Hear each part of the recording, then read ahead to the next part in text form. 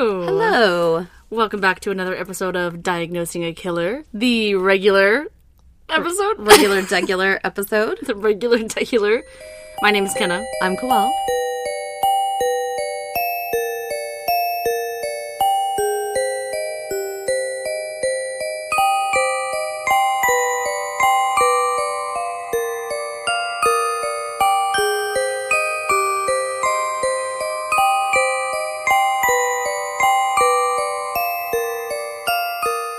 How's everyone doing today?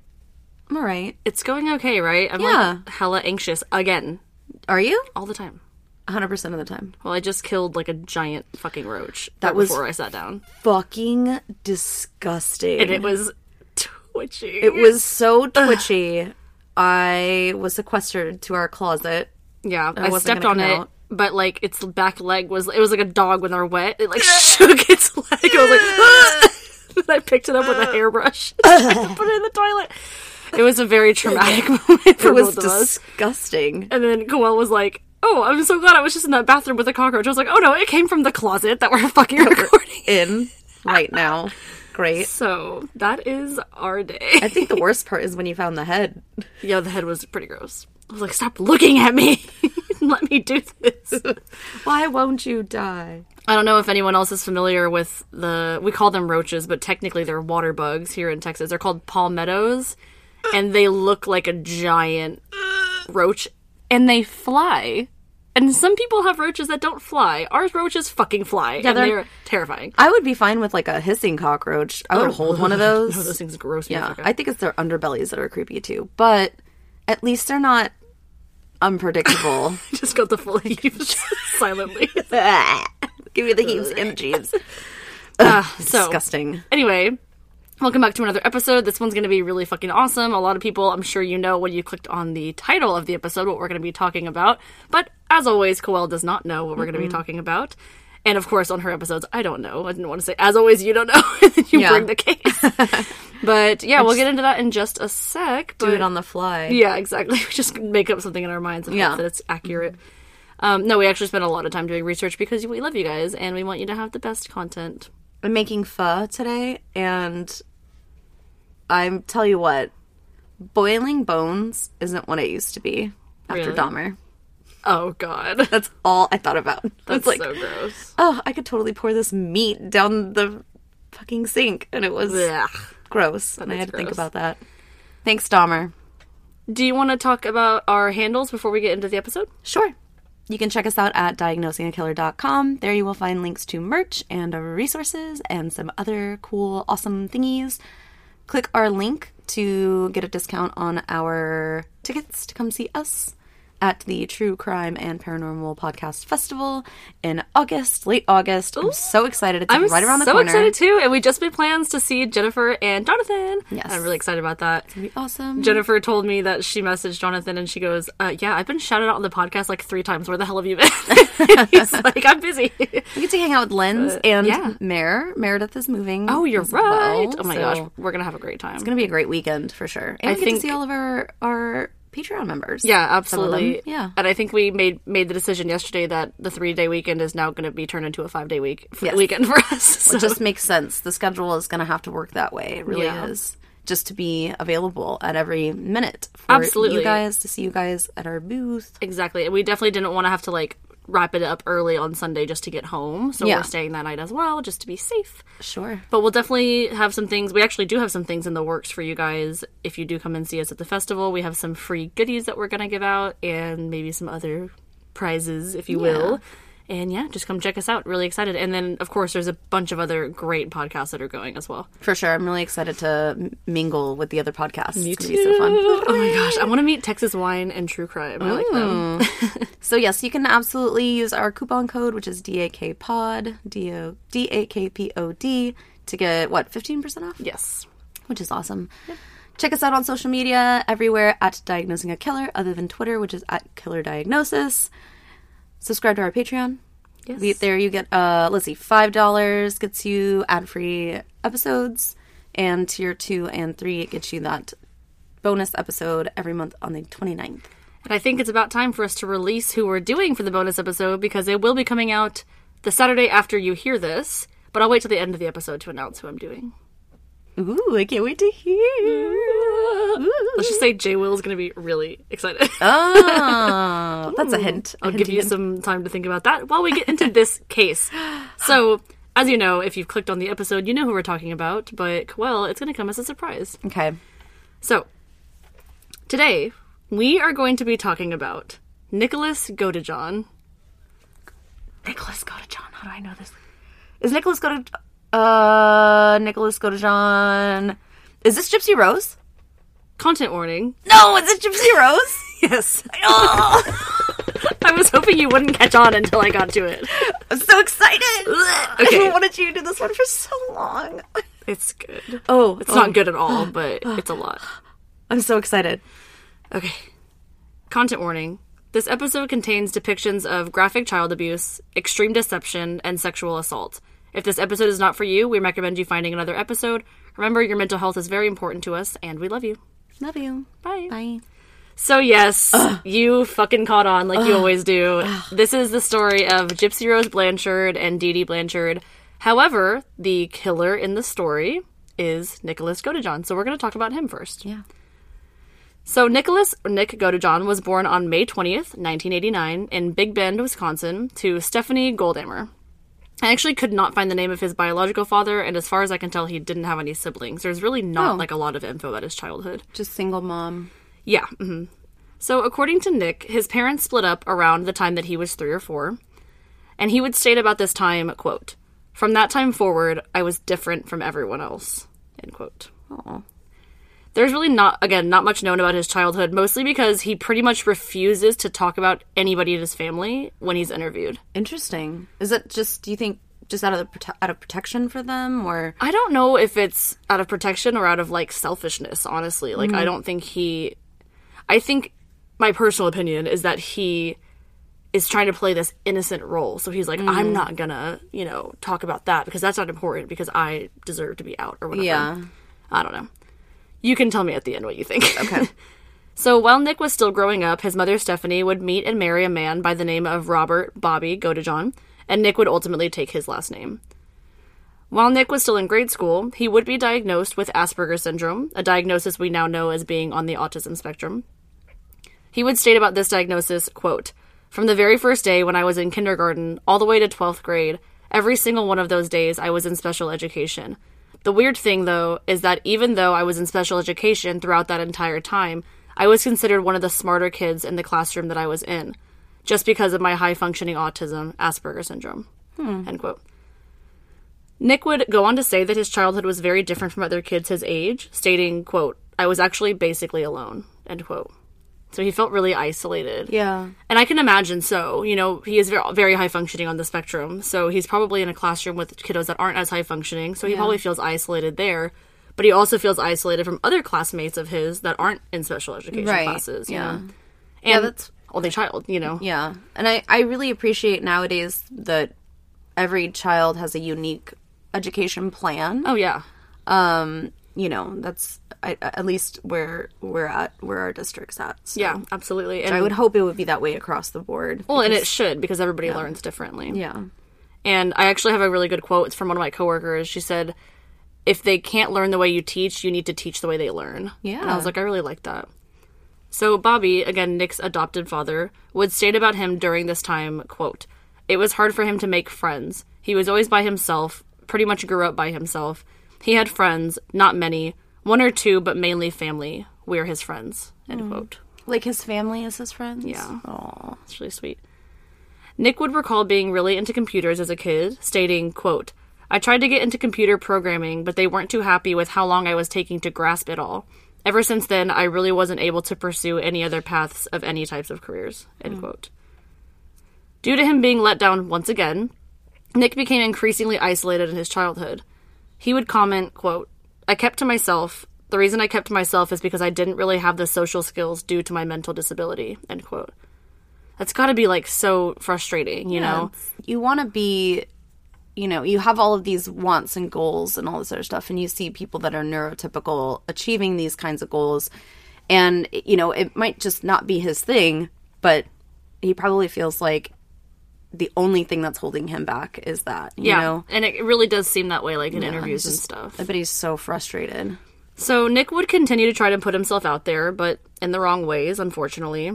When he was 23 years old in 2013, he would actually be arrested when he was allegedly caught masturbating while watching porn inside of a McDonald's. Okay, well that escalates quickly. Okay. Yeah. That doesn't seem like something that's specific to neurodivergent people. Oh, no, I definitely don't think that's the case here. But I think again, social skills might be a little different in his brain. He might not really think that that's as big of an issue as it is. Or maybe he, like, doesn't realize, like, how inappropriate that is, you know? Yeah, that's pretty inappropriate, though. Yeah. I don't know. I just feel like that's something that you don't just do. Yeah, exactly. So he was arrested for this, of course, and while the police were searching him, they actually located a large folding knife in his pocket. So he would subsequently be charged with carrying a concealed weapon and disorderly conduct. Oh, he only got disorderly? Yeah. Not indecent exposure or any of that other stuff? So he wouldn't serve any time for this, as far as I know. How old was he? I'm sorry. He was 23 at this time. Oh, so he was an adult. Yeah, not a lot about his childhood, so it kind of jumps quickly to adulthood. I mean, he could have been a registered offender. Yeah, he honestly. definitely could have. So because of the isolation Nick was continuing to experience, he decided that he was now going to attempt to connect with new people online via the internet. Bobby would mention about Nick's new habits, quote, "Nick, he was lonely. He loved the internet because he was able to connect with people. He could be himself on the internet." End quote. Dr. Mark Feldman, a psychiatrist who would later assist in a documentary about this story, stated that the internet, quote, "gives a lot of people, not just Nick and not just people with autism or other mental health issues, an opportunity to expand and play with who they are." End quote. So around the age of 25, Nick would not only pursue the internet to find friends to talk to, but he was also subconsciously looking for a romantic connection as well. Because up until now, he has not experienced that. Yeah. And I'm sure he's seeing people in his life experiencing that. Right, yeah. A connection, intimate connections, right? Yes. So because of this, he would join a Christian dating site. He was shocked when he ended up meeting somebody on this site that seemed to be the perfect fit for him. The two ended up hitting it off right away and began sharing secrets of their feelings with each other very quickly. This person that Nick had become close to very fast was none other than Gypsy Rose Blanchard. We already know that, because Coelle ruined it. I ruined it for everyone. I was expecting that to be like a big dun dun dun moment, but it didn't really work like that. Anyway, so Nick would say that he was a, quote, recluse who was going nowhere before he met Gypsy. Aww. Going nowhere. Yeah, isn't that really sad? So that's like the pretty much most I could find about Nick's childhood and going into adulthood up until meeting Gypsy. Now we're going to switch around and talk about Gypsy a little bit as well. So Gypsy Rose Blanchard was born on July 27th, 1991, to parents Claudine Pert and Rod Blanchard. Claudine was just 17 when Gypsy was born, and Rod was 24 at the time of her birth. In 1991. Let's just remember that, okay? 91. Yes. Yeah. So the two decided to name their daughter Gypsy because Claudine really liked the name, and Rose because Rod was a big fan of Guns N' Roses. Oh, that's kind of cute, right? I like that. The couple would ultimately separate shortly before Gypsy was born when Rod realized he, quote, got married for the wrong reasons. Was it because she was pregnant? I think so, yeah. Yeah. Once Gypsy was out in the world, Claudine begged for Rod to come back and be with them, but he would refuse, and Claudine would subsequently take newborn Gypsy to live with her family in Louisiana. Although Rod did not want to be with Claudine, he did want to be a part of his daughter's life, and he would be around for the first few months. When Gypsy was just 3 months old, Claudine became convinced that Gypsy had sleep apnea, and almost immediately began taking her to the hospital, and would spend multiple nights there so doctors could run tests while Gypsy slept. She, like, afraid of SIDS or something, you think? Like, sudden infant death syndrome? I don't know. I don't know if maybe there was, like, one night where Gypsy, like, might have, like, coughed in her sleep, and she's like, oh, shit! You know what I mean? Alert! Like, alert! Oh, gosh. So they actually had her stay in the hospital for several days while hooked up to a sleeping monitor, but the result would conclude that little Gypsy did not have sleep apnea or any signs of other sleep disorders at all. And she was, like, 3 months? 3 months old. Okay, so already it's, like, yeah, high alert, mom. Claudine was still convinced that something was seriously wrong with little Gypsy and would quickly become convinced that she had an unspecified chromosomal disorder. Like, just very specific. But it's not, because it's unspecified. Okay, well, chromosomal disorder is She had a specific. general one. Yeah, that's true. So, when Gypsy was still very young, Claudine had become convinced that Gypsy had muscular dystrophy as well, and she would have Gypsy use a walker in order to alleviate her pain. Okay. So that was like, I want to say like 3 or 4, probably. Yeah, because I was going to say she has to be of walking age. Yeah. Which is typically, 1 or 2. And as a child, you're not really going to, like, question your mom when they tell you to use something. Yeah. But then she said to alleviate her pain. Do you think that Gypsy ever complained? I mean, not that that would be documented, but... No, I don't, personally. Okay. When Gypsy was 7 or 8, she was riding on the back of her grandpa's motorcycle when the two were involved in a very minor accident. In this accident, Gypsy would get a superficial wound on her knee. Okay. Due to this injury, though, Claudine would claim that doctors issued Gypsy a wheelchair that she would be required to use. After a minor motorcycle accident. So all she had was a superficial wound on her knee, but Claudine was pretty much trying to say, like, she got injured worse than that. And, like, doctors gave her this wheelchair, so she has to use it. And, like, everyone else was like, what? What? Like, it was like a fender bender. Yeah. Like, you know what I mean? Or some people didn't. She probably, she's in a wheelchair because she was in a motorcycle accident. Yeah, that's true. That's all she has to say. So, at this point, Gypsy and the rest of her family are all under the impression that she is now seriously ill and unable to walk. Okay. So, again, muscular dystrophy, unspecified chromosomal disorder, and wheelchair now. Mm-hmm. And sleep apnea, maybe. No, well, that's not been, Well, diagnosed. some type of a sleeping issue. Yes. Claudine would frequently take Gypsy to the Special Olympics to compete. And in 2001, when Gypsy was 10, she was entered once again. Okay, She's still in a wheelchair. Okay. So she can be part of the Special Olympics. Okay. But, that's... How do I choose my words very carefully here? Yeah. She's... I don't know if any of our listeners have heard this story or not, but we're assuming that this is unnecessary. Yes. And so she's what we can kind of agree, you and I at least, in this moment, that she is a neurotypical, able-bodied individual who is competing in the Special Olympics. Yes, but as far as she knows, because she's been told by her mother, yes, Gypsy, she's not able to walk. She's been told by Claudine her whole life that she has to be reliant on this wheelchair. I don't know what Claudine has told everyone else, the reasoning why Gypsy's still in the wheelchair even following the motorcycle accident. Right. However, muscular dystrophy, she might be trying to use that. Yeah, and especially if Gypsy is getting used to being in a wheelchair and using a walker, she likely isn't developing a lot of muscle in her legs. Yes, and... Which, could also appear like she has some type of a muscle issue. Yeah, and just to be, like, very clear, none of these have been diagnosed. None of these things that Claudine is claiming that Gypsy has been diagnosed.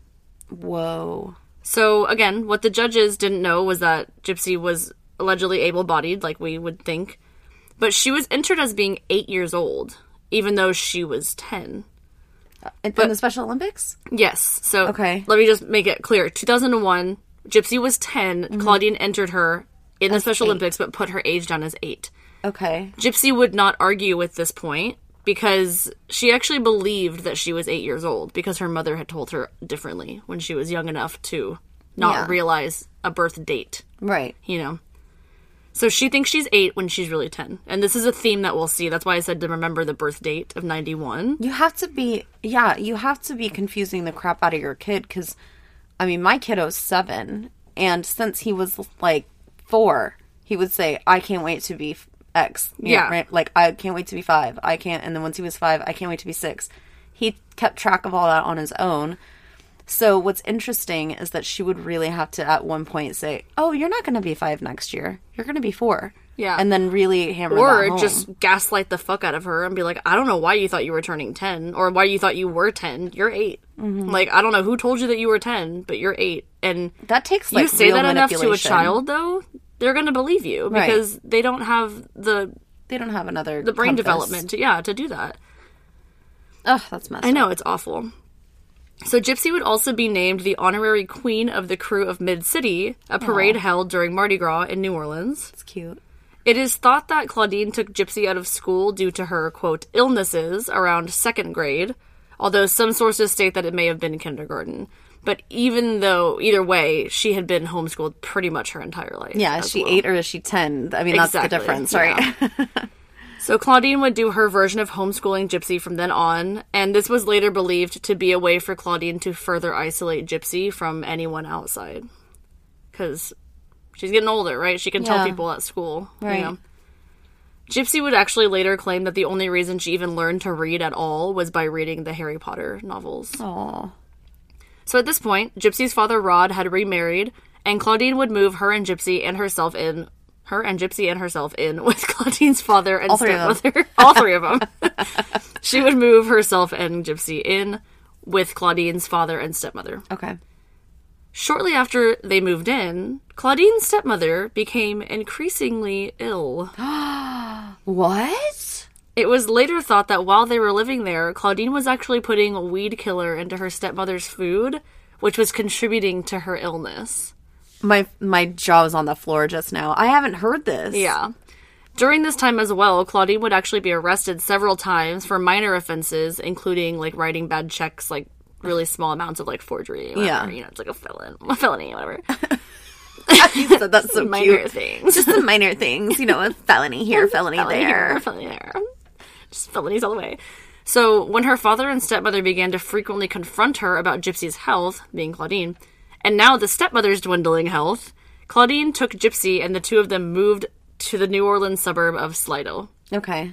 So she's like, as soon as someone questions me on my shit, I'm out. I'm out. Just like, not with Rod, but just like she did with, I guess with the doctors, like even before, like telling her, oh, I'm not giving you a diagnosis, or maybe the Special Olympics, they moved. Yeah. They moved in with her father and stepmother. And then as soon as they got a little inkling of something, she's like, nope, I'm out. Didn't she kind of keep Gypsy from Rod, though, after... Oh, yeah. And I'll get into that. Yeah, okay. Well, because he was like, no, like, why are you trying She's to say that she has baby. all this stuff and it's not diagnosed? Yeah. You know? Because he obviously has access to her medical records. So shortly after the two, being Gypsy and Claudine, moved away, Claudine's stepmother's health just happened to return to normal. She's totally fine. So, yeah, like, it was clearly something that she was doing. That is Isn't definitely so scary. something I did not know. Really? Oh, well, there you go. Yeah. I taught you something. You did, and I feel like I know this case. In Slidell, Claudine and Gypsy would live in public housing, living off of the child support Rod had been giving them, and medical assistance from Gypsy's supposed medical conditions. So she's, like, claiming disability for yes. Gypsy. Mm-hmm. I might have misspoken that she hadn't been diagnosed with anything, but I think up until this point she hadn't. And she will, unfortunately, get diagnosed with certain things that aren't accurate. Well, if she's forging checks, she can forge medical records. That's very true. If she's going to the pediatrician's office, she's getting a paper trail somewhere, and she can totally white out that shit and make copies. That's very true. Now, during this time, Claudine and Gypsy would visit many different specialists, mostly at Tulane Medical Center and the Children's Hospital of New Orleans. Claudine was not only claiming Gypsy's current illnesses at these visits, but now that Gypsy was suffering from hearing and vision problems as well. And she's about how old? Because we probably don't know. I mean, she's probably 12, 13? 12 or 13. Okay. So doctors would perform a muscle biopsy, which determined that Gypsy did not have muscular dystrophy, like Claudine insisted. Also, they made like, a muscle biopsy? Yeah. Like, that's so painful for no reason. That's awful. Oh my gosh. Why would you put your child... I get that there's likely a mental disorder to be talked about here, but why would you put your child through that? So again, I just want to be clear. They said, due to the biopsy, she did not have muscular dystrophy. Yeah. Although Claudine was not able to secure treatment for this disorder, she was able to get Gypsy diagnosed with multiple other illnesses that she had claimed that she had. She claimed to doctors that Gypsy was having seizures every few months and was able to get a prescription for anti-seizure medication for Gypsy. Just because she said, my daughter's having seizures every 3 months. I mean, what are the doctors going to do? Like, no, she's not. Like, let's wait around for her to have a seizure in order to know. Yeah. That's because, I mean, they probably don't think that a mom is going to bring in their child and say that without it being true. Yeah, exactly.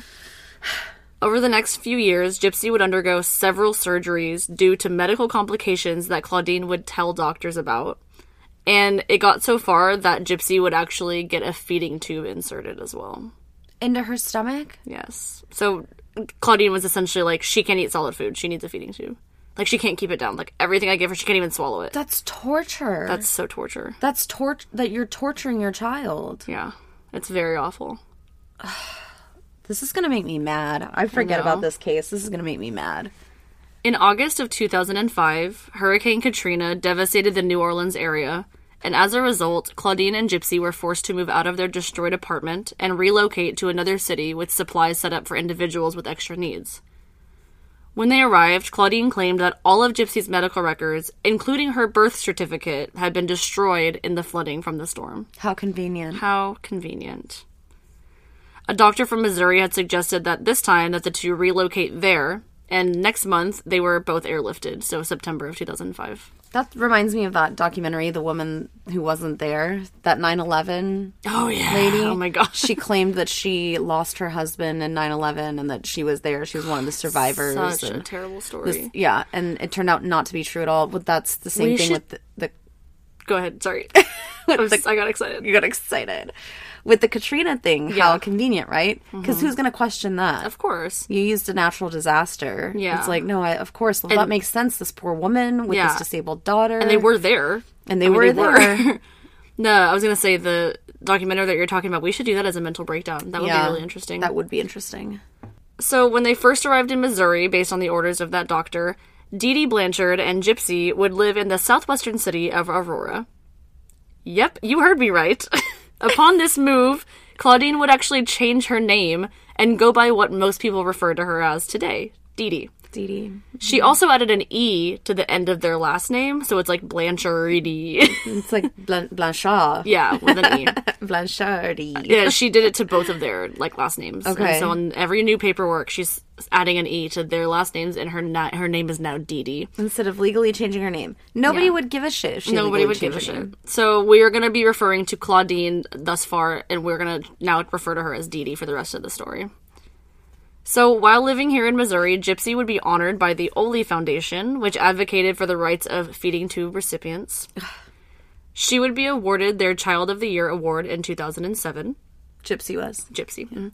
The attention that was growing due to Gypsy's medical problems was something that Dee Dee really seemed to revel in, and around this time, she would actually begin reaching out to media outlets and other organizations that would be willing to help them. Oh my gosh, you know who this reminds me of? Not Octomom, because I don't think that Octomom sought out media. I mean, after a while, I think she did.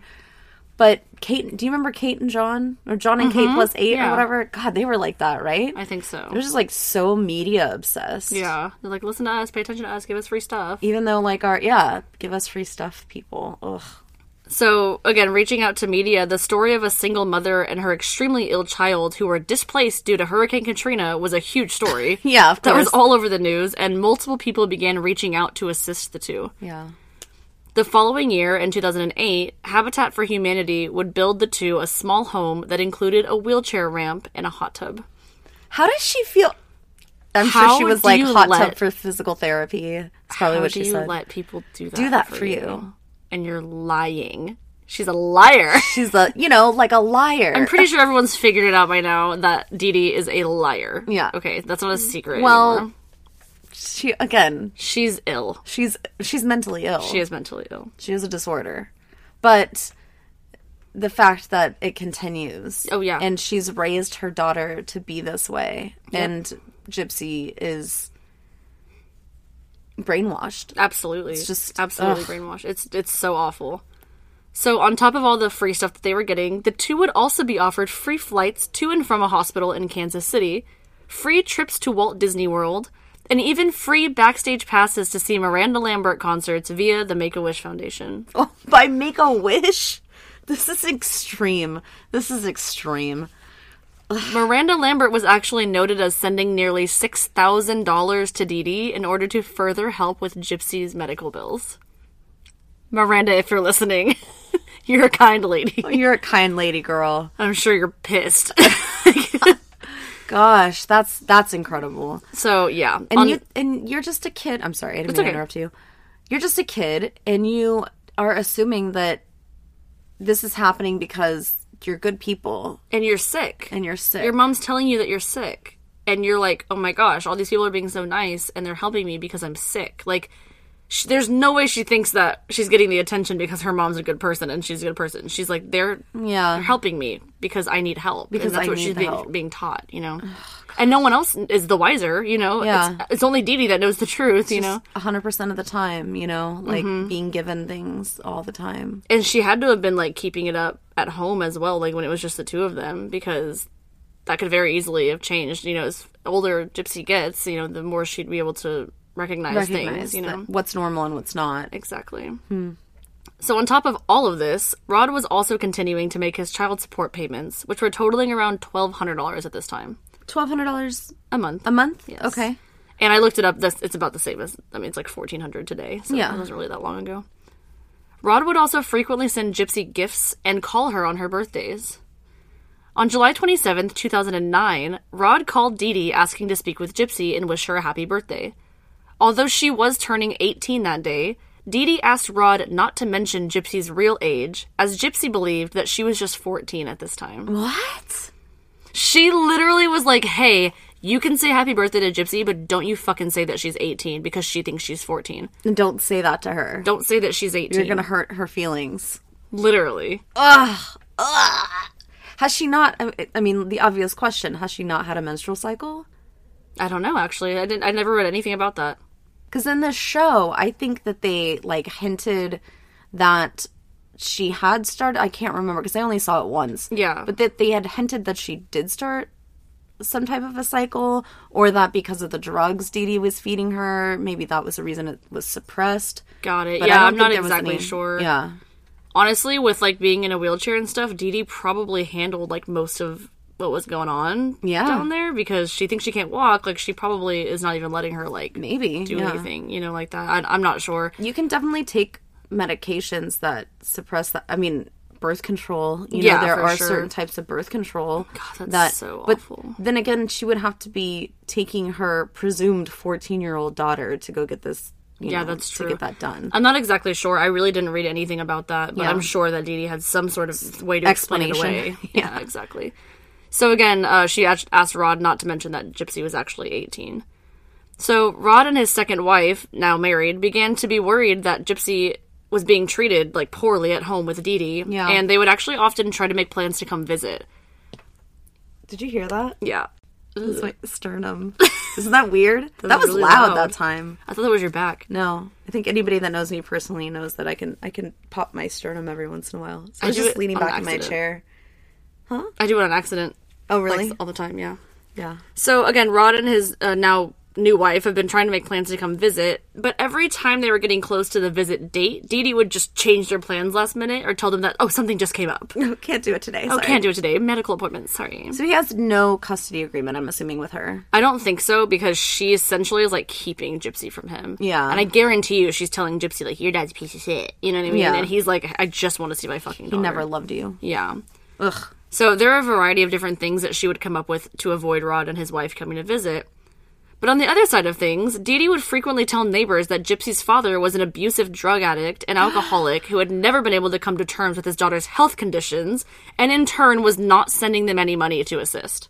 Even though he was sending her $1,200 a month. Yeah. She's like, he's a drug addict, he's a narcissist, he can't accept that his daughter's very ill, and he's not giving me fucking money because he doesn't believe it. Oh, she guaranteed that Gypsy would never run to him for anything. Absolutely. That's her entire goal. That's so fucked up. Imagine the hatred that, like, after the fact, like, finding out that, like, your dad's actually a fucking nice dude. A nice you know? guy that really wanted to spend more time with you. Yeah. So neighbors at this time didn't know any better than to believe the things that Dee Dee was telling them, obviously. Mm-hmm. In fact, when they met young Gypsy, she was missing teeth, talking in a very high, childlike voice, wearing big rimmed glasses, and all around seemed like an underdeveloped kid. She seemed much younger than she actually was. Yeah. And of course, the teeth thing is malnourishment and, you know, nutrition, lack of hygiene. I had heard that even on that Mommy Dearest documentary that Dee Dee had insisted some of her teeth be pulled. Oh my gosh. Even though they were semi-healthy teeth. On top of all of these things, the appearance of Gypsy, when the two would leave the house, Dee Dee would bring along an oxygen tank and feeding tube for Gypsy, so neighbors didn't think anything was amiss when they heard Dee Dee's story about her medical conditions. They were like, oh, she's very clearly ill, you know? Talking about Gypsy, sorry. On top of all the conditions that she had, Dee Dee was known to have told Gypsy that all the medications she was on were going to cause her hair to fall out. So she said it was best to just go ahead and shave it off before it fell out. She doesn't have chemo. She's not taking chemo pills. Well, she eventually tells her that she has cancer as well. She told her that she had cancer. She told her she had leukemia or something? I think so, yeah. So she's like, your hair's going to fall out. Like, we might as well just shave it. So she would always, like, have a hat on because she didn't have any hair. I'm sorry, but, like, that does something, especially to, you know, not to discredit anybody's experience. But, you know, I don't know. I guess just, like, being femme, your identity is, like, through your hair sometimes. Absolutely. And that's got to be really hard to be a young woman and not, again, not to discredit anybody else's gender experience or anything like that. But just in this specific case, she's a developing young woman and now she can't even feel pretty. Yeah, and honestly, like, how fucked up is it that, like, you know, Dee Dee, some people don't have a fucking choice in their hair falling out. And you're literally making your daughter do that because you're lying to her. Like, fuck you. Yeah. Like, in this moment, fuck you. It's true. Like, that makes me so mad. Dee Dee would actually tell neighbors and friends, however, that Gypsy was undergoing chemo, and that's why she had suffered her hair loss. So she told the neighbors and friends, and I'm sure that she told Gypsy as well. That's awful. I know. This is so infuriating. As Gypsy was getting older, Dee Dee would increase the ways that she would control her daughter. While in public, Dee Dee would always hold Gypsy's hand, and anytime somebody would suggest that Gypsy was not as sick as she seemed, or that she seemed older than they were saying, Dee Dee would squeeze Gypsy's hand tightly to signal her not to talk. She's like, I got this. Don't say anything. Although she seemed very sweet to neighbors and strangers, while the two were alone, Dee Dee was known as hitting Gypsy with an open hand and a coat hanger. Inside the home? Mm-hmm, like when they were alone. Oh my god. Dee Dee would continue to give Gypsy certain medications that she did not need and lie about specific illnesses that she did not have. She's probably wreaking havoc on this girl's body and, like, not just keeping her sick, like, as in constantly coaching her mentally, but a lot of those medications, they'll fuck up your kidneys, your liver. Absolutely. That's just... And she's taking them for no fucking reason. Like... And she's probably losing a lot of weight because her body's not having to work to keep any of that nutrients, right? Because she's being fed through a tube. And so she's in a wheelchair, so she's not getting any sort of exercise or any of that. Ugh. I know. And she does, like, in the photos, she looks gaunt and she looks pale. She doesn't look like a healthy color. So get this is fucked up. Before most of their frequent doctor's visits, Dee Dee would put a topical anesthetic on Gypsy's gums in order to make her drool while they were at the doctor's. Due to this extreme drooling, doctors would inject Botox into Gypsy's saliva glands and then eventually remove them altogether to control it. What? They removed her salivary glands because they thought that she had an intense drooling problem. Because Dee Dee numbed her fucking mouth before they went to the doctor. Isn't that so fucked up? This is torture. This is literal torture. You can... No wonder her... Okay, at this point, and I'm not trying to be rude, no wonder her teeth were so bad, because she doesn't have any fucking saliva anymore. Yeah. Well, she doesn't need it to eat, because she has a feeding tube. It's fucking nauseating. Like, it's so gross. How is this... I understand that she's apparently a master of manipulation, but I don't understand how that's... I guess the doctors are just doing what they think is right. They're doing what they think is right, and Gypsy's not saying that that's not happening. And clearly she's old enough at this point to tell doctors, like, hey, like, that's not happening. And she won't, because she's brainwashed. So again, just not being able to produce saliva obviously was harming Gypsy's mouth, as well as the anti-seizure meds, and due to these things combined, the few teeth that she had left actually fell out as well. So she pretty much had her teeth replaced by a bridge at this point because she didn't, like, have any teeth left. I know, it, like, breaks my fucking heart. This is so sad. Around this time as well, tubes were implanted into Gypsy's ears to control her, quote, many ear infections.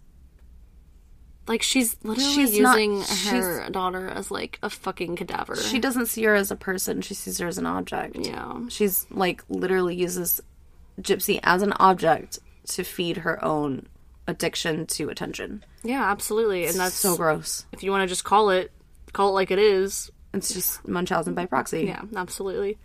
So we were just kind of talking about, like, how people and doctors are just performing all these procedures and not really questioning anything. Yeah. So some were suspicious, but didn't have enough suspicions to report anything. Until a pediatric neurologist saw Gypsy Rose in Springfield. Dr. Bernardo Flasterstein was seeing Gypsy when he became intrigued about her muscular dystrophy diagnosis. He took it upon himself to order additional MRI tests and a blood test, and these concluded with no abnormalities. Again, she doesn't really have the diagnosis, but Dee Dee is claiming that she does, and her medical records were lost, remember? Were lost. Upon a follow-up visit with Dee Dee and Gypsy, after seeing Gypsy hold her own weight while standing up, Dr. Flasterstein said to Dee Dee, quote, "I don't see any reason why she doesn't walk," end quote. I bet Dee Dee loved that. I bet she was just over the moon. Yeah. Her child is a miracle child who has just been cured. Yeah, absolutely. You know, immediately. Dee Dee began to explain that Gypsy had gotten the diagnosis back in New Orleans and that she was sure that Gypsy had the disease. Still having his suspicions... She's like, my bad. I just assumed. Dr. Flasterstein would contact Gypsy's past doctors in Louisiana, who told him that Gypsy's original biopsy also had come back negative. No medical records, that's so funny. Dr. Flasterstein was also very alarmed by the news that Gypsy did not have this diagnosis, and also shocked to find out that Dee Dee had lied about all of Gypsy's medical records being destroyed in the flood. Because, yeah, maybe all her medical records were destroyed. That doesn't mean the doctors don't have medical records. Yeah, I was going to say, they had computers. They're legally required to keep them for 10 years, even if you're not a patient anymore. So, it's weird. So, it was at this point that Dee Dee became suspected of suffering from Munchausen syndrome by proxy. So, if you've not heard our mental breakdown on this topic, Munchausen symptom by proxy, or now known as fictitious disorder, it's a disorder in which a caretaker intentionally makes their patient sick in order to maintain sympathy from others, financial gain, or the idea that they are needed to keep that person safe. This disorder has been classified as a horrific form of abuse and mostly happens with caretakers of children, the elderly, or people with extra needs. Unfortunately for Dr. Flasterstein and Gypsy, Dee Dee was somehow able to get a hold of the notes from the doctor and saw this suspicion written down in Gypsy's file. So I guess he, left the room or something, and she kind of looked over or looked or whatever and saw, possible Munchausen or fictitious disorder. Classic Dee Dee. Of course. So she and Gypsy would leave the doctor's office and never return. She's just out in the ether. The doctor has no idea where she fucking lives. Which is probably totally untrue, but at the same time, if there's no, probable cause, I guess, to go track them down, then... Yeah. So get this, Dr. Flasterstein actually would not follow up with his reports of his suspicions of Dee Dee. He would later state that the other employees at his work encouraged him to treat the two with, quote, golden gloves. Which, as far as I can tell, means, treat them like royalty and, be very careful. I'm not sure if they knew, Dee Dee and Gypsy from the media, or if she had, made a big deal about something in the past and they thought it was, more trouble than it was worth to, kind of question her. I wonder if it's not, if you're gonna call them out, you better have proof. Because that's a very severe accusation. Yeah, no, absolutely. And I really don't know, exactly why the people, the employees told him that, but clearly something had happened in the past to make them say, listen, you gotta be really careful, around, either the situation itself or the people, Dee Dee and Gypsy, especially Dee Dee. And that's a good point that you made, because Dr. Flasterstein also stated that he didn't even think he would be believed by authorities anyway, because they didn't really have a lot of medical records available. Yeah. So that kind of proved his point. It's just all, hearsay, essentially. In 2009, however, police did receive an anonymous call stating that Dee Dee was using different names and birth dates for herself and her daughter. She was trying to make herself younger, too. Yeah, exactly. She's like, if she can do it, I can do it. Yeah. This caller also suggested to police that Gypsy was in much better health than she seemed on the outside. Due to this anonymous call, police would visit the Blanchard home to do a wellness check.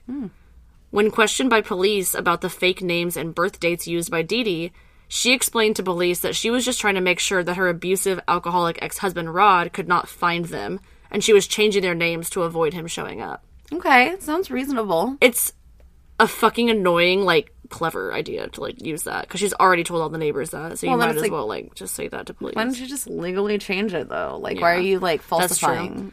So police would actually not follow up with Rod about the situation. And they were like, hey, are you an alcoholic? Yeah. They would close the case, stating that Gypsy was, quote, genuinely mentally disabled, end quote. Like, they were like, oh, it must be true. Like, the ex-husband must be abusive and she must be mentally disabled. Checks out. Yeah. Instead of having an actual doctor's opinion. But then again, I'm not saying that they did right or wrong. I'm just saying, imagine their, like, cautiousness and they're like, oh shit, like, what if we follow up with the husband and all this is true? And then he finds out, because we're from Aurora Police. You know what I mean? Right. Like, it's just a hard situation. Ugh. So Dee Dee was also known to have forged a new birth certificate for Gypsy, because remember the other one's lost. This actually showed her birth year to be 1995 rather than 1991. Okay, so she's 4 years younger than. Yeah. Okay. At one point during a doctor's visit, Gypsy caught a glimpse of her paperwork that was holding her original birth certificate, stating 1991 as her birth year. I guess it was like a copy. She would bring this up to Dee Dee, who would brush it off as a misprint. It was just a misprint. Oh, it was just a typo. Yeah. On my fucking birth certificate. It's like typo. Yeah, it's like 2020, you know, like COVID, like that whole year didn't exist. Yeah. 1991 didn't exist. Pretty much happening. Yeah, we went straight from 1990 to 1992. So. Yeah. Whether it's your favorite browser or by app, listening to audiobooks with Audiobooks Now makes it even easier and more affordable to enjoy your favorite books. Audiobooks Now offers up their club price plan, which includes 50% off your first purchase each month and additional offers after your first purchase. Click the link in the show notes below to receive 2 months free and just $4.99 for each additional month. Get audiobooks you love for less with Audiobooks Now. Start your free trial today.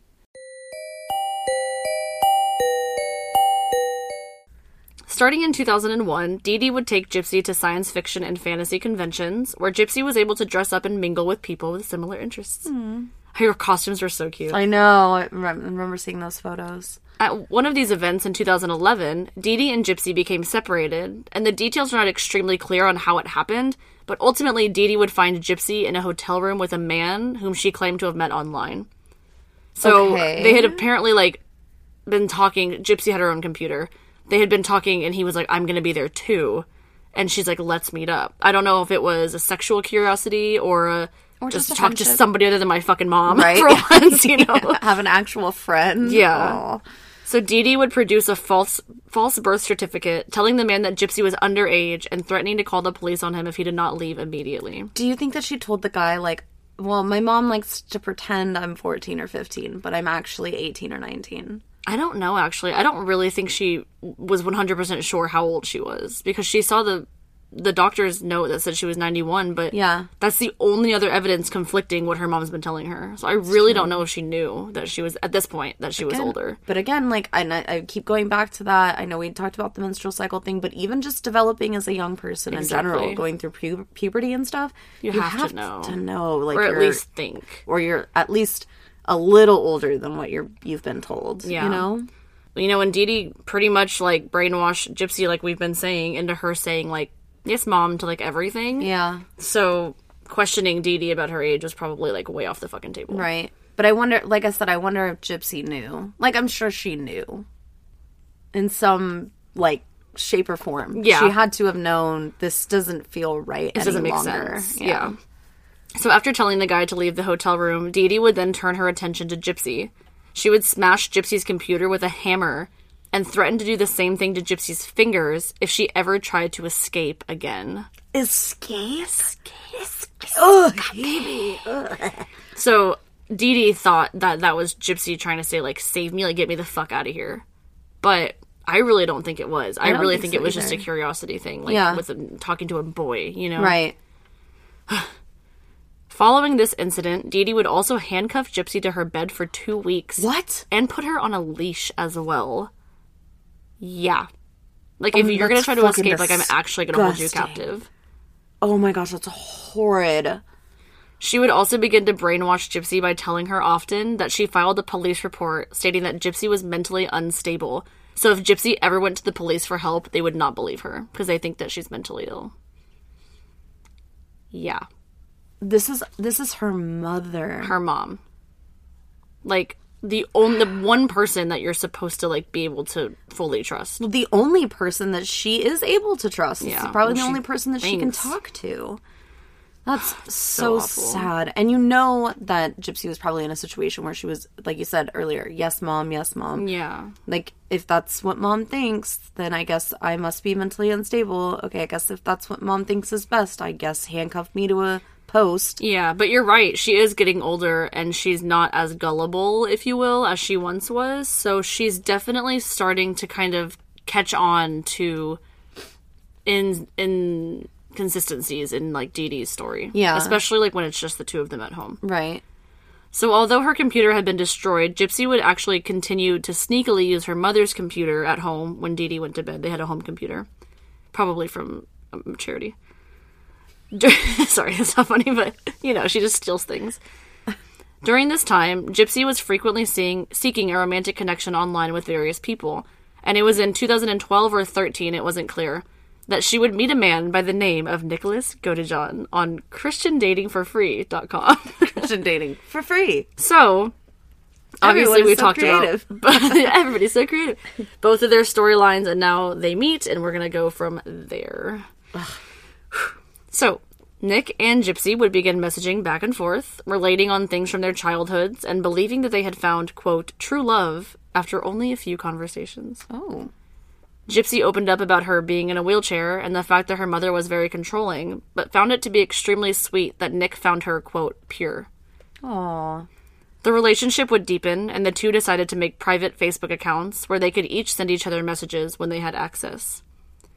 While Nicholas had his own previous criminal charges for the masturbation, and Dee Dee was at a McDonald's, let's not forget. at a McDonald's, and Dee Dee was forcing unneeded medical procedures on her child, Gypsy was not without fault during this time. After feeling closer than ever with Nick, she would disclose to him that there was in fact nothing wrong with her. She did not need a wheelchair, and that her mother was forcing her to use one. So she knew. I think she knew towards this part. I don't think she knew for long before she met Nick. I really think just because she was getting older, like you said, I think she kind of figured it out. Yeah. And you get older, maybe you lean too far forward on your wheelchair and you put weight on your feet and you're like, oh shit, hold on. And then you try to stand up and you can, and you're like, oh shit, hold on. You know what I mean? Like, she's more aware of her, physically aware than she ever has been. I'm not going to try to equate it in the same sense, but I think that everybody, you know, has a parental figure of some kind that they know that they are a particular way, right? Maybe Gypsy thought, this is just the way that mom wants it. It doesn't necessarily have to be my reality, but this is the way that she prefers the house. This is the way that she prefers I dress. This is the way that she prefers I use a wheelchair or whatever.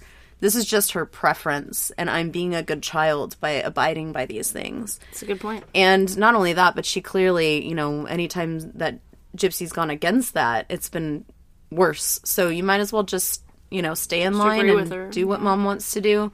So she could have known for a little bit, or even a year or something. Yeah. And then just, this is the first time that she's admitting it to somebody else. I completely agree. I think that's a really good point. Because she also admitted to Nick that she was able to walk, but nobody else knew this, and he needed to keep it a secret. I know. Being able to share this secret with Nick made Gypsy be able to have a relationship like she'd never had before. Nick seemed like a very confident, experienced man who was domineering and intense, and everything Gypsy thought she liked in a man. Because again, she doesn't really know, right? She's never really had a relationship. On top of all of the things that Nick was portraying himself to be, he was also extremely adamant that the two meet in person very soon. So you think he wasn't being his authentic self? I think that I'm not sure, actually. I was going to say something and I'm like, wait, I don't know. He claims to have DID at some point, and I'll talk about that, but he almost says like he has a really nice and amazing side, which is Nick, and then he has a dark and like demonous side, and he has a name for him, but I didn't put him in here, I don't think. But either way, I think that he's overly doting because he's never really had another relationship, and it's not bad to be overly doting, but I think he thinks like being overly doting and like really intense like sexually is like what girls want. Almost. I see. Well, and especially in her situation when she's already saying, my mom forces me to do these things, and I bet he feels kind of like a knight in shining armor. Exactly. Type, like, I'm going to scoop you up and take you away. Exactly. And not to mention, he mentions himself a lot that his social skills are not fully developed because of his autism or his Asperger's diagnosis. So that is probably something as well that's affecting the, over kind of stimulation of verbiage. I don't know. Yeah, so maybe he's not necessarily portraying a character, but maybe he's portraying an example that he's seen before, like maybe in movies or television. Exactly. Okay. We know he watches porn because he got caught doing That's true, yeah. Anyway, so in 2014, was that funny? Yeah. Help me, stepbrother. Oh my gosh. So in 2014, Gypsy would confide in her 23-year-old neighbor, Aaliyah Woodmansey, I think is how you say it, Woodmansey? That her and Nick had discussed meeting in person and even eloping together. Oh. She opened up about her and Nick's talks, including the names of their future children, and the fact that Gypsy had 5 separate Facebook accounts to keep in contact, like all with different names. Whoa. She would also mention that their conversations involved talk of BDSM, which she thought at the time was something she was really interested in. Gypsy, however, would later admit that Nick was the one who almost convinced her to talk about those things with him, as it was like more of his thing, like the BDSM thing. Well, you said that he kind of internet spiraled, so I'm sure, porn was probably a big thing of that. And he probably saw a lot of shit. He was like, nothing's interesting, They seem like they're having a great time. They look like they're enjoying themselves. So Aaliyah, the neighbor, was very concerned, as she believed that Gypsy was many years younger than her, although they were really close in age. And she told Gypsy that she was worried that she was being taken advantage of by an online sexual predator. Like an older person. Yes. She would later state about Gypsy's plans with Nick as, quote, fantasies and dreams, and nothing like this would ever really take place, end quote. She was really worried about Gypsy. She was worried, but she wasn't overly concerned, or she thought that it was so, like, it was too good to be true, it was too extreme, that this is going to escalate in a way that's not okay. I think both. I think she was like, Gypsy, like, if it's too good to be true, it probably is, and this guy's probably taking advantage of you. Like, I don't think it's a smart idea to try to meet him in person. I see. So Gypsy would not take Aaliyah's advice for long, and her and Nick would actually make plans to meet in 2015. So their plan was to both go to the same movie theater at the same time and dress up in costume for the movie, sci-fi movie. They would just happen to bump into each other and strike up a conversation about their costumes. And after becoming acquaintances, they would watch the movie together, and hopefully he would be able to talk to Dee Dee at some point during all this. Okay, so this is like, we're coming up with this elaborate ruse to look like this is the first time we're ever meeting. Yes. Clearly can't come clean to mom about the fact they've been talking. Yes. Okay. So their plan actually worked, and they were able to run into each other at the movie theater. However, instead of simply going in to watch the movie, Gypsy took the opportunity to take a bathroom break and insinuated that Nick meet her in there.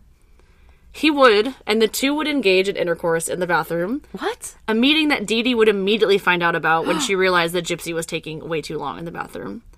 Did you know that? I mean, I feel like I did, but that last thing you just said about that she's taking too long in the bathroom, it's like, well, I mean, you're the one that's portraying her as a disabled person. Well, yeah, I put that part, taking too long. Like, she didn't say that, but, like, well, I would just assume that's why she was like, let me go check on her. Like, I better go, look. And I'm in no way gonna talk about speed here, okay? But I'm just assuming it might not take that long. I mean, he's very excited to see her, so it might not have been that long. But after discovering this, Dee Dee would forbid Gypsy to ever see Nick again.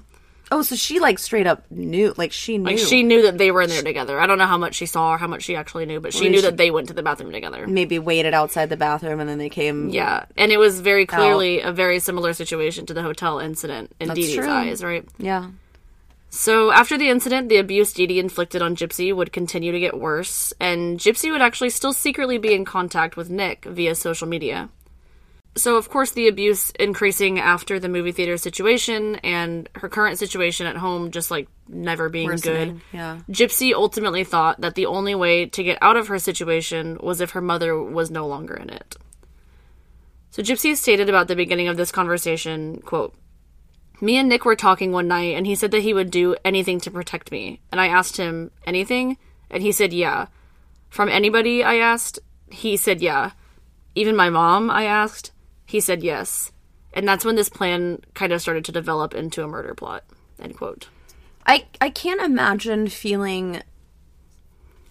Well, first of all, like, I can't imagine, even that being a thought in my head. Yeah. But to feel so cornered and so defenseless that just backed up into a corner that you have to, like, plan to murder someone. Well, it literally reminds me of, like, Eric and Lyle Menendez. Yeah. Like, the only way out of this situation is to kill the person that's causing the situation. Yeah. And it has to be such a helpless feeling. Yeah. And, like, what do I do? Like, do I continue to live in this hell? Or do I stand up for myself and do something about it? Right. Because in reality, I'm not going to speak for any of the listeners or even you. I'll speak for myself. If it's my life against yours, it's mine every time. Yeah. And I feel like that's probably how she felt. Right. Like, at this point, it's gone on for far too long. I know the truth. And I know that this is abuse. And she's never going to let me go. Exactly. She's never going to let me go, and she's never going to let me blow this up, ever. Exactly. Something has had to give in her mind. Yeah. So after a little while of talking back and forth, Nick decided that he would be the one to kill Dee Dee for Gypsy in order to get Gypsy out of her situation at home. On June 12th, 2015, Nick would arrive in Springfield while Dee Dee and Gypsy were at a doctor's appointment. He would hang around the area and wait until nightfall, and then he would make his way to the Blanchard home. With Dee Dee asleep, Nick would sneak into the home with the help of Gypsy, who provided him with duct tape, gloves, and a serrated knife. Oh, she, like, handed the stuff to him? Oh, yes. So she's an accomplice. Yeah. Not just speaking, but is an accomplice. Nick would make his way to Dee Dee's bedroom, shown to him by Gypsy, and Gypsy would take it upon herself to hide in the bathroom. She was actually noted as, like, covering her ears so that she didn't have to really hear anything. Ugh. I know. Ugh. Heaves. Oof. Nick would sneak into Dee Dee's room and begin stabbing her in the back, hitting her a total of 17 times. That's not even, like, just a quick... That's, like, overkill. That is overkill. 17 is a lot. That's a lot of times. Nick would later claim that Dee Dee actually woke up during this attack, stating, quote, "She ended up asking me, 'Who are you?' I said, 'I'm your effing nightmare.'" End quote. Like, cringy as fuck, but also, like, that's scary. Edgelord. Jeez. God, that's so fucking scary. After Nick was sure that Dee Dee was deceased, he would go grab Gypsy from the bathroom and take her into her bedroom where the two proceeded to engage in sex. Like, right after? Yeah. Oh my god, that's Yeah. That's something else. That's something tangled up in there. One source actually stated that Gypsy was already undressed before the murder took place. I'm not really exactly sure the timeline, but Nick said that the reason he was like, we have to have sex right fucking now, is because he had, like, cut himself, I guess, in the process of the murder, and she, like, wiped his, like, the blood off his finger, and apparently he got, like, super aroused because of it. They said it was, like, one of his sexual fantasies. And I'm like, your mommy helping you put a Band-Aid on a cut is one of your sexual fantasies? Like, what? Anyway. Yeah, that's, like I said, that's tangled up in something else. Something else, that's not for just, like, oh, thankfully we can be together now. No, yeah, let's it's, make like, love. It's intense, yeah. That's something else. Like, in the next fucking room, like, I can't even imagine that. That's horrific. That's horrific. Nick would later state about this murder, quote, "The very second I put my foot down, I had one of those moments that you might have only had once in your lifetime. It was an angel and the devil. First, the angel spoke. It actually said, 'Take her and run.' And then you had the other part of me, that darn devil. What he..." Cringe. Go on. Quote, "What he ended up telling me was, 'This bitch is dead.' I got so darn enraged that something inside of me clicked. Unfortunately, that part of me wanted to come out for a very long time, and the very first opportunity I got, it didn't waste any time. The dark shadow part of me that really is triggered by anger. Once that anger clicks, I see red." End quote. So this is something that he's maybe thought of before. Or has had known that he has capabilities of being enraged that badly. I think so, yeah. So, although he commented on the fact that he may have multiple personalities or a DID, Nick also stated about the murder, quote, "I would have done it again. I might have done it differently, but I would have done it again. I couldn't see Gypsy suffer anymore." End quote.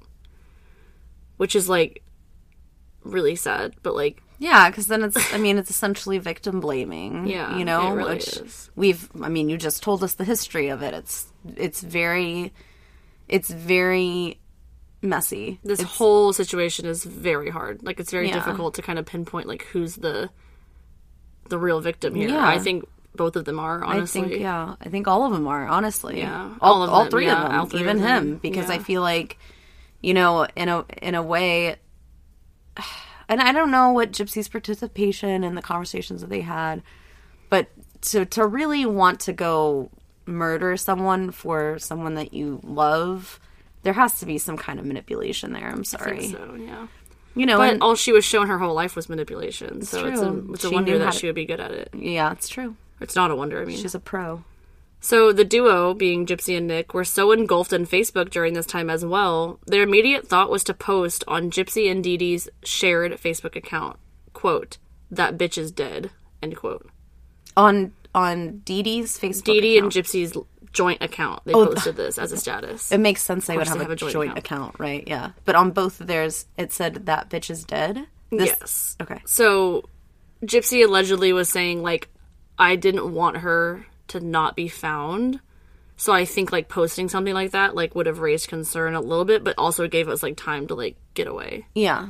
So she's like, I want someone to find her, but, like, I don't want to be there when it happens. And I also want to make it ominous sounding so that it sounds like it's not me. Someone, yeah, hacked. So after posting this, Nick and Gypsy took $4,000 in cash that Dee Dee had collected from Rod's child support. The two would then leave the home and head to a hotel in Springfield, where they stayed for a few days while planning their next move. So, obviously the Facebook post concerned some people who would phone the home and try to get a hold of either Gypsy or Dee Dee, but probably just Dee Dee, because Gypsy probably didn't have a phone. She wasn't allowed. Several friends and neighbors actually went to the home on multiple occasions, but knowing that it was not unusual for the two to leave the last minute for out-of-town doctor's appointments, they didn't really think much of the home being seemingly unoccupied. However, with Dee Dee's car in the driveway, neighbors and friends gathered in order to phone 911 for at least a wellness check. I was going to ask, though, how did they get away? Because Nick drove, so they were driving Nick's car. I guess so, yeah. Okay. They just went in his car. Okay. Meanwhile, at the motel, Nick and Gypsy were running errands to get some stuff together, and in the multiple days they were planning, they were caught on security cameras at several different stores. Gypsy would later state that at this point she really believed that the two had managed to get away with their crime. Yeah. Well, they're in love. They're Yeah. not geniuses. Yeah. It's like, what is it, Bonnie and Clyde kind of shit. Yeah, yeah. Or the fucking Ken and Barbie, whatever, killers. Mm-hmm. She thought that if and when her mother's body was discovered, it would look like she had been kidnapped, Gypsy, and she would be able to blame the crime on another perpetrator. Like, oh, they killed my mom and they took me, you know? Yeah. She stated, quote, "We thought we would never get caught. I felt like this is a fairy tale and I was going to be the princess that got rescued. But what started as a fairy tale ended as a horror movie," end quote. That's the thing, is like, she's like, oh, I thought this was going to be a fairy tale, but it's like, but like, you're, like, you helped kill your mom. That's not a fucking that's fairy not a tale. fairy tale. Well, shit, have you ever seen fucking Tangled? Does Mother go? Oh, yeah. Well, she doesn't really die. She just turns back into ash. She was already ancient. But the fact that she still, that's what I was just wrote actually, she still thinks that this started as a fairy tale is wild. Like, Yeah. the murder plot was what started this. Like, that's a fairy tale. I think that's funny. We had the same thought. Like, I wrote that down and I was like, what? Well, I think that maybe she thought, like, just the communication online and stuff like that. And then even, like, Scandalous. yeah, you know, that would be, that's romantic, you Yeah. know, type of a thing. And then, it's really like a knight in shining armor kind of thing. yeah, and who knows how many times they actually talked about this. It's not like they talked about it once and he's like, I'll be right over, you know? Yeah, that's true. They probably had talked about it a few times. I completely agree. So get this. You said they're not geniuses. The two would actually mail the murder weapon back to Nick's home in Wisconsin in order to avoid being caught with it. But they mailed it to his house. Like, you couldn't have mailed it to a random address? Like, Yeah. you could have just changed one number and it would have gone to It a would have neighbor. gone to a different address. But then that person would have picked it up. Why wouldn't you just discard it? Because he wanted to keep it. Of course he fucking did. He probably wanted to keep the murder weapon, which is even grosser. After this, they boarded a bus back to his home as well, so they were going to go to Nick's house. Oh, okay, so he didn't drive. It was a bunch of buses. Yeah, I guess you're right, yeah. Several witnesses saw the two on their journey back to Wisconsin and stated that Gypsy was wearing a blonde wig and walking all on her own. You said walking, and I forgot about what we were talking about for a second. And then I thought you were going to say on all fours. And it just breaks on all out into a fours. sprint. Yeah. Back at the Blanchard home, police arrived but had to wait for a search warrant before entering. This is so funny because this next sentence makes no sense. Okay. They did, however, allow a neighbor to enter the home through a window. But they had, so the neighbor can break and enter, but the police can't. I mean, essentially. I mean, kind of. Though. They're not going to charge the neighbor for that. They're not. You know, obviously cause for concern. Yeah. But the neighbor kind of, I don't know if he, like, got all the way in the home. He obviously, I think he just leaned in maybe through a window. I'm pretty sure it was a female neighbor. I'm sorry. Well, the okay, neighbor, either way, whether a it be neighbor. male or female, saw that the inside of the home was not really disturbed, but all of Gypsy's wheelchairs were there. They noted that. So they were like, if she was kidnapped, she was scooped. Yeah, exactly. So once the warrant was present, police entered the home and located Dee Dee's body. Police, along with neighbors and friends, immediately thought the worst when they noticed Gypsy was not only not there, but was clearly without her wheelchairs, medications, and oxygen tank. Right. Aaliyah, Gypsy's neighbor and friend, told police immediately that she knew about an online boyfriend of Gypsy's, and that she had actually saved some information about him in case he was needed. Good girl. I know, like it. was Yes. smart. Ooh, I just got chills. Police got in contact with Facebook in order to trace the IP address of the account with the posts, which turned out to be in Wisconsin. Again, they're in love, not geniuses. Yeah. Over 60 people would attend a candlelit vigil for Dee Dee in downtown Springfield the night after the body was discovered. So sad. The following day, police in Waukesha County raided the Godejohn's home in Big Bend after locating Gypsy and Nick, who both surrendered immediately. They would both be taken in on charges of murder and felony armed criminal action. And I'll explain what that means in a second, because I didn't know. Gypsy was reluctant to confess her part in the crime, but Nick allegedly told authorities almost immediately, quote, "The truth is, okay, I'll admit it, I did actually stab her mom," end quote. So he, pretty much just was immediately was like, I did it. Yeah. Well, there's no sense in lying. true. It's kind of funny watching interrogation videos when people do. When they try to It's lie, like, I have no idea what you're I talking have about. no idea who that is. Yeah. Oh, really? Because literally we're just... I mean, here's a photo of the two of you together. Photo of you killing her. We literally You have were there. with the murder weapon, Yeah, with the actively murder weapon, killing her.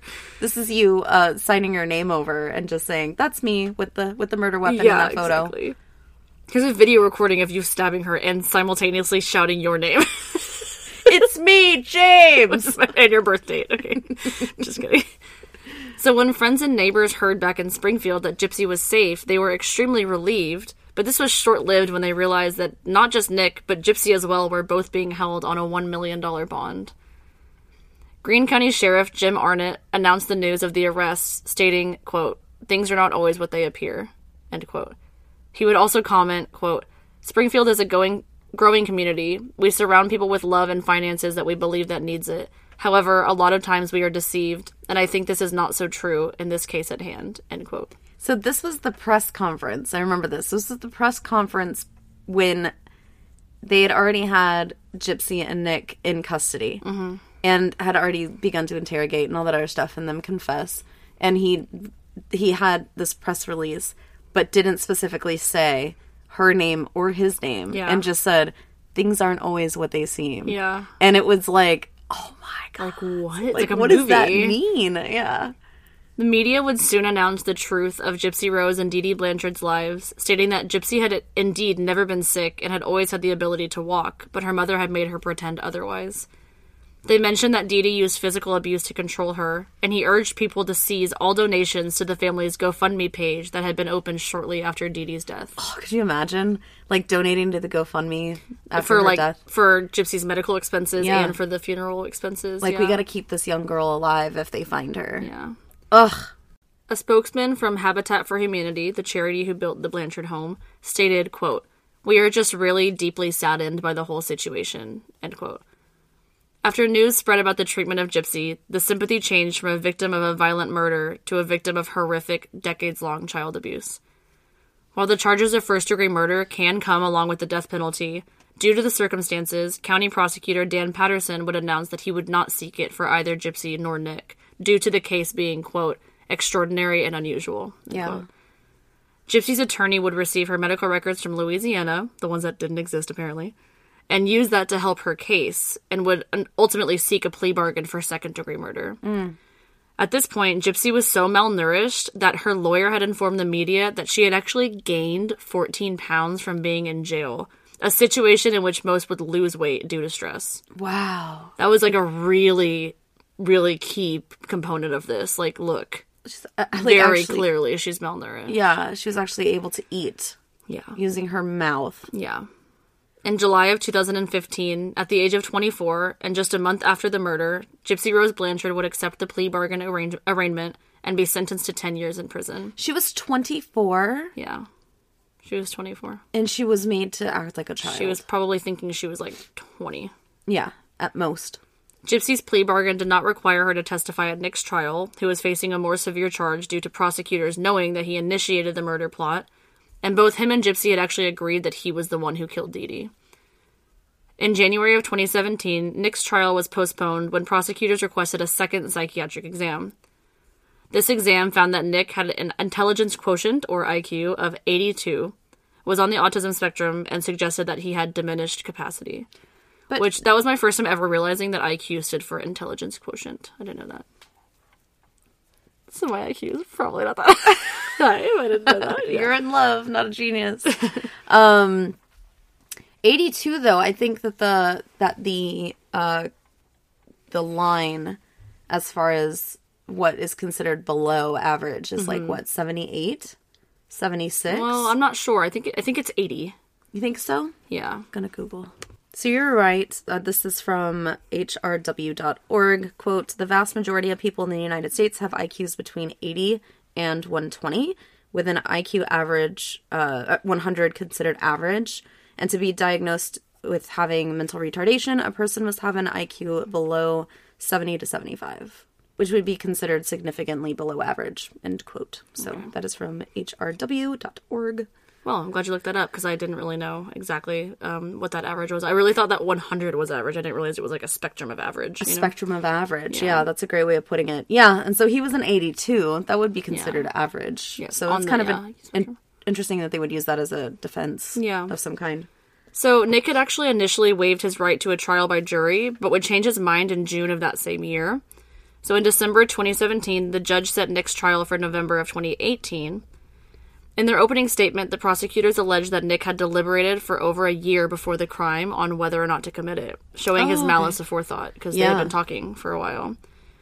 The defense suggested that Gypsy had formulated the crime, and Nick was just so love-struck that he simply done as she had asked. The following day, text messages were shown by the prosecution to the jury, some being very sexually explicit, and from the week leading up to the murder. The knife used to commit the murder was also shown to the jury. In some of the text messages, Nick is seen as asking Gypsy about the layout of the home, Dee Dee's sleeping habits, etc., things like that. And following the showing of the text, the jury were shown a video of Nick's interview after his arrest, where he admitted to having killed Dee Dee Blanchard. Mm-hmm. While she was not required to, Gypsy did ultimately testify on the third day of the trial. She stated that she had indeed suggested that Nick kill Dee Dee to end the abuse she was enduring at the hands of her mother. She had also suggested that the two of them try to get Gypsy pregnant so that Dee Dee had no choice but to accept Nick into the family. That was like another option. Dang.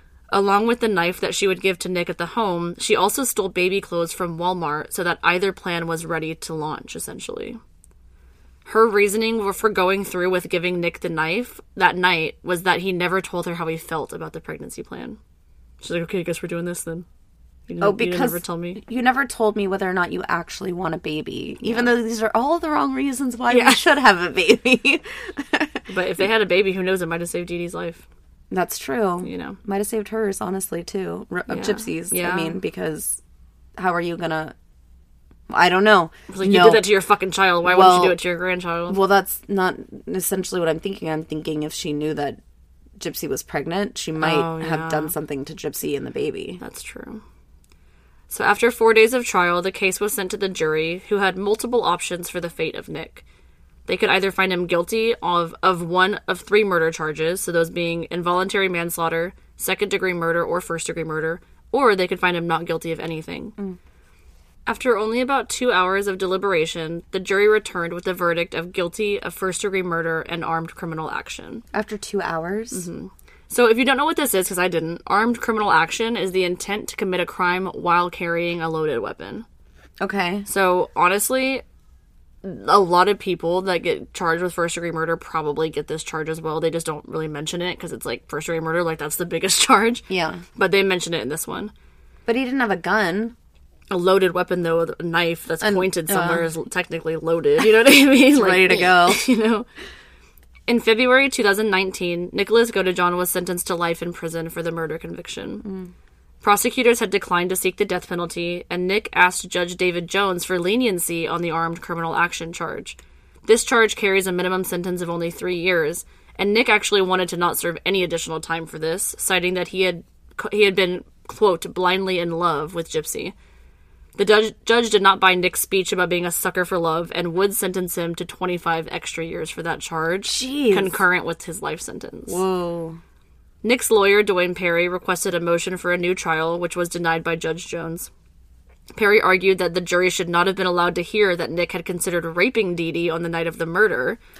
And he also argued that the state's psychologist should not have been allowed to testify, and Nick's psychologist should have. When did that come up? Yeah, fucking monkey wrench in there. Just throw that in there. Yeah, just throw that in there. Yeah, What? so apparently they had told the jury that at some point, and I think that was one thing that Nick, like, might have said to Gypsy, and that's why it was in, like, it was in those text messages. Yeah. But it really, like, arguably had nothing to do with, like, the case, because, like, there was no evidence of that. Like, he clearly just killed her.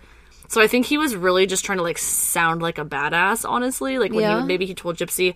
Either way, he was like, the jury shouldn't have been allowed to know that. Like, that was completely irrelevant to, like, what happened.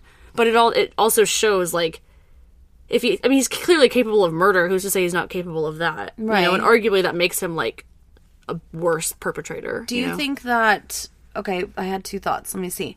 Do you think that he would have tried to rape her or make it seem like that, like it was another perpetrator that came in and that's why the murder occurred, was because it was a sexual assault first? I don't know. I really think that I haven't read the text, but I would assume that they might have gone back and forth a little bit on, like, ways to, like, play this out. Yeah. And maybe that was something that he just suggested, like, oh, I could do this, and then it would look like this, or whatever. Yeah. I don't think it was, like, planned, like he was going to, because it said he had considered it. Like, it wasn't part of the plan, he just decided not to last second, you know? Yeah.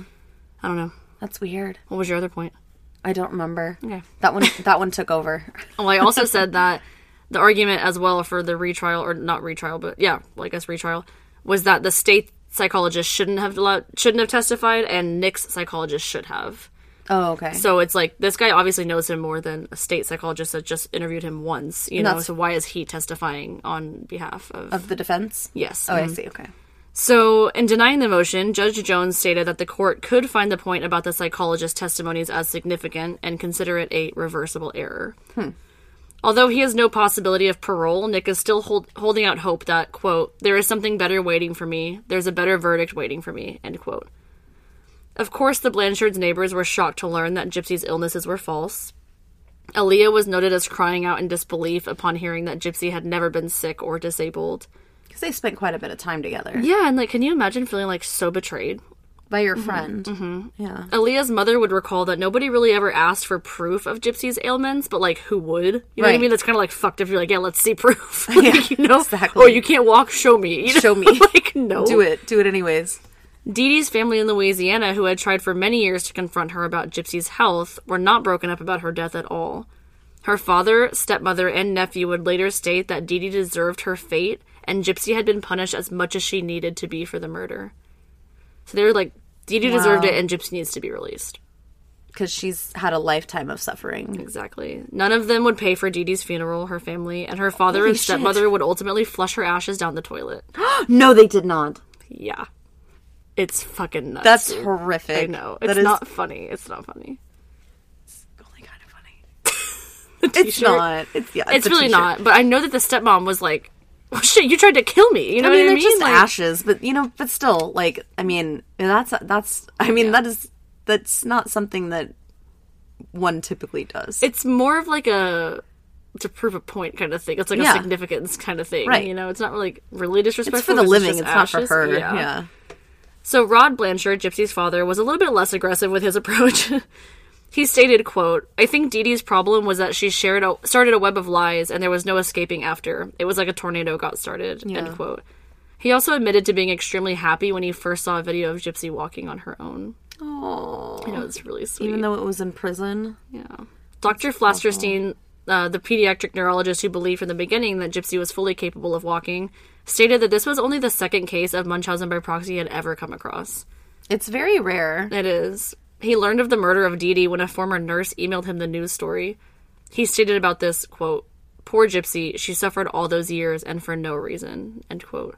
It's really interesting, and I think that's what makes this case so highly publicized and talked about, is because it's probably the most extreme case of Munchausen by proxy that's ever been, hit by media or anything. Yeah.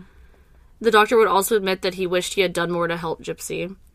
Mark Feldman, I mentioned him earlier, he's an international expert on fictitious disorders. He stated that this was the first case he had experienced in which a child killed an abusive parent.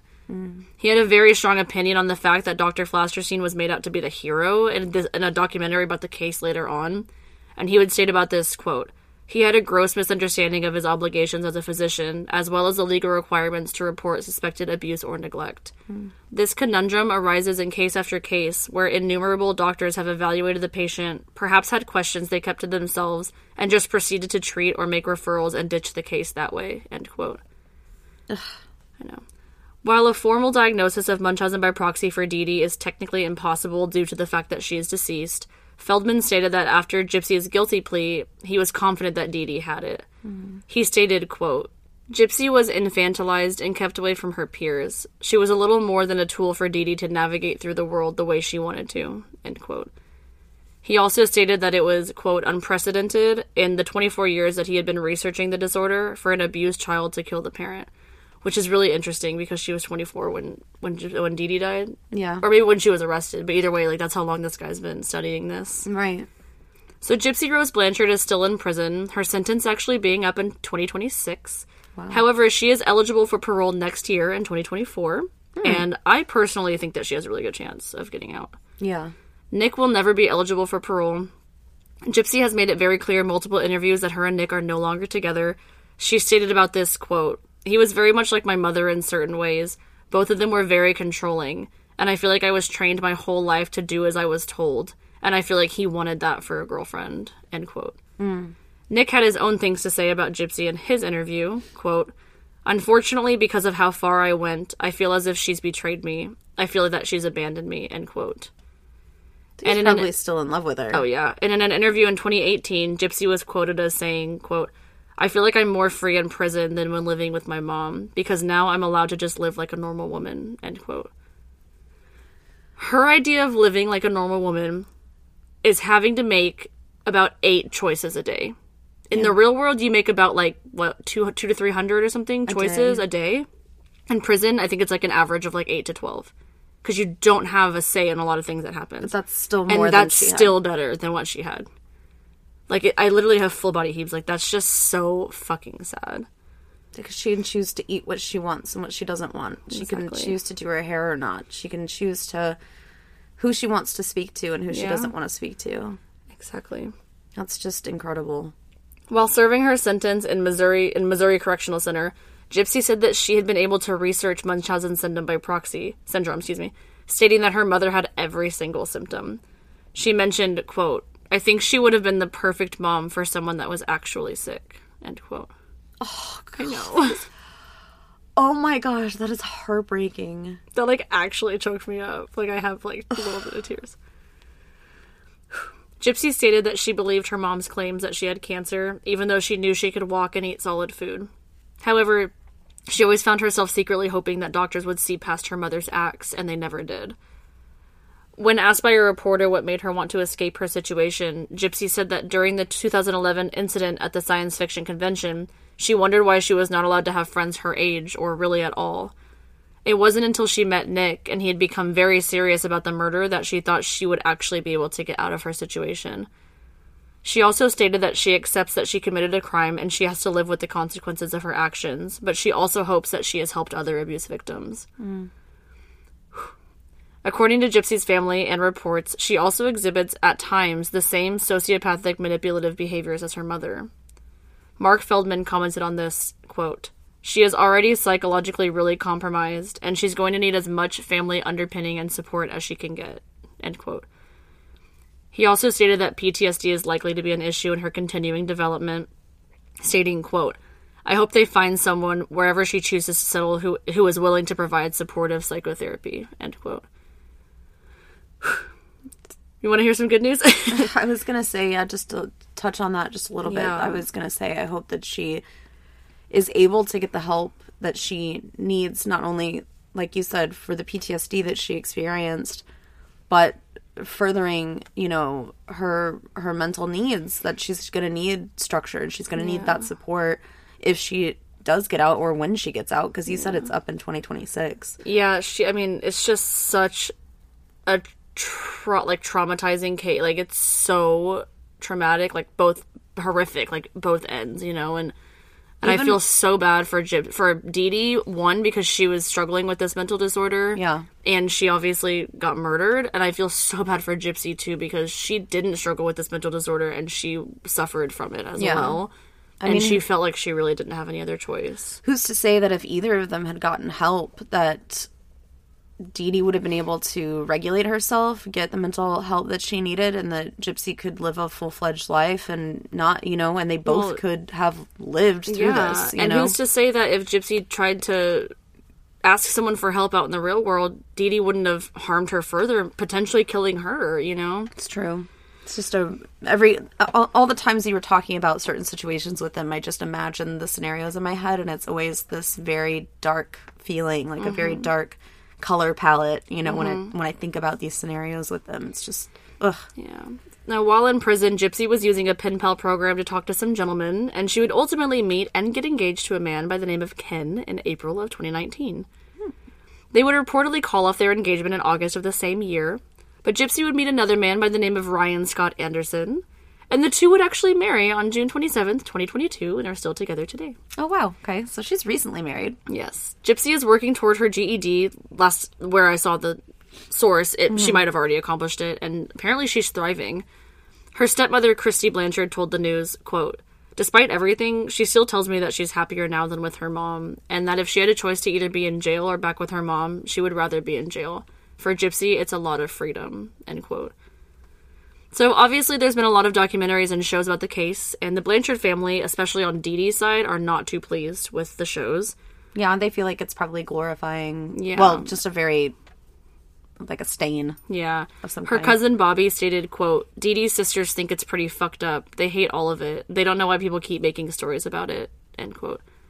So just lastly, if you would like to learn more about Munchausen syndrome by proxy, or now known as fictitious disorder, check out our mental breakdown episode, because we did do that episode. But yeah, that is the story of Gypsy Rose Blanchard, Dee Dee Blanchard, and Nicholas Godejohn.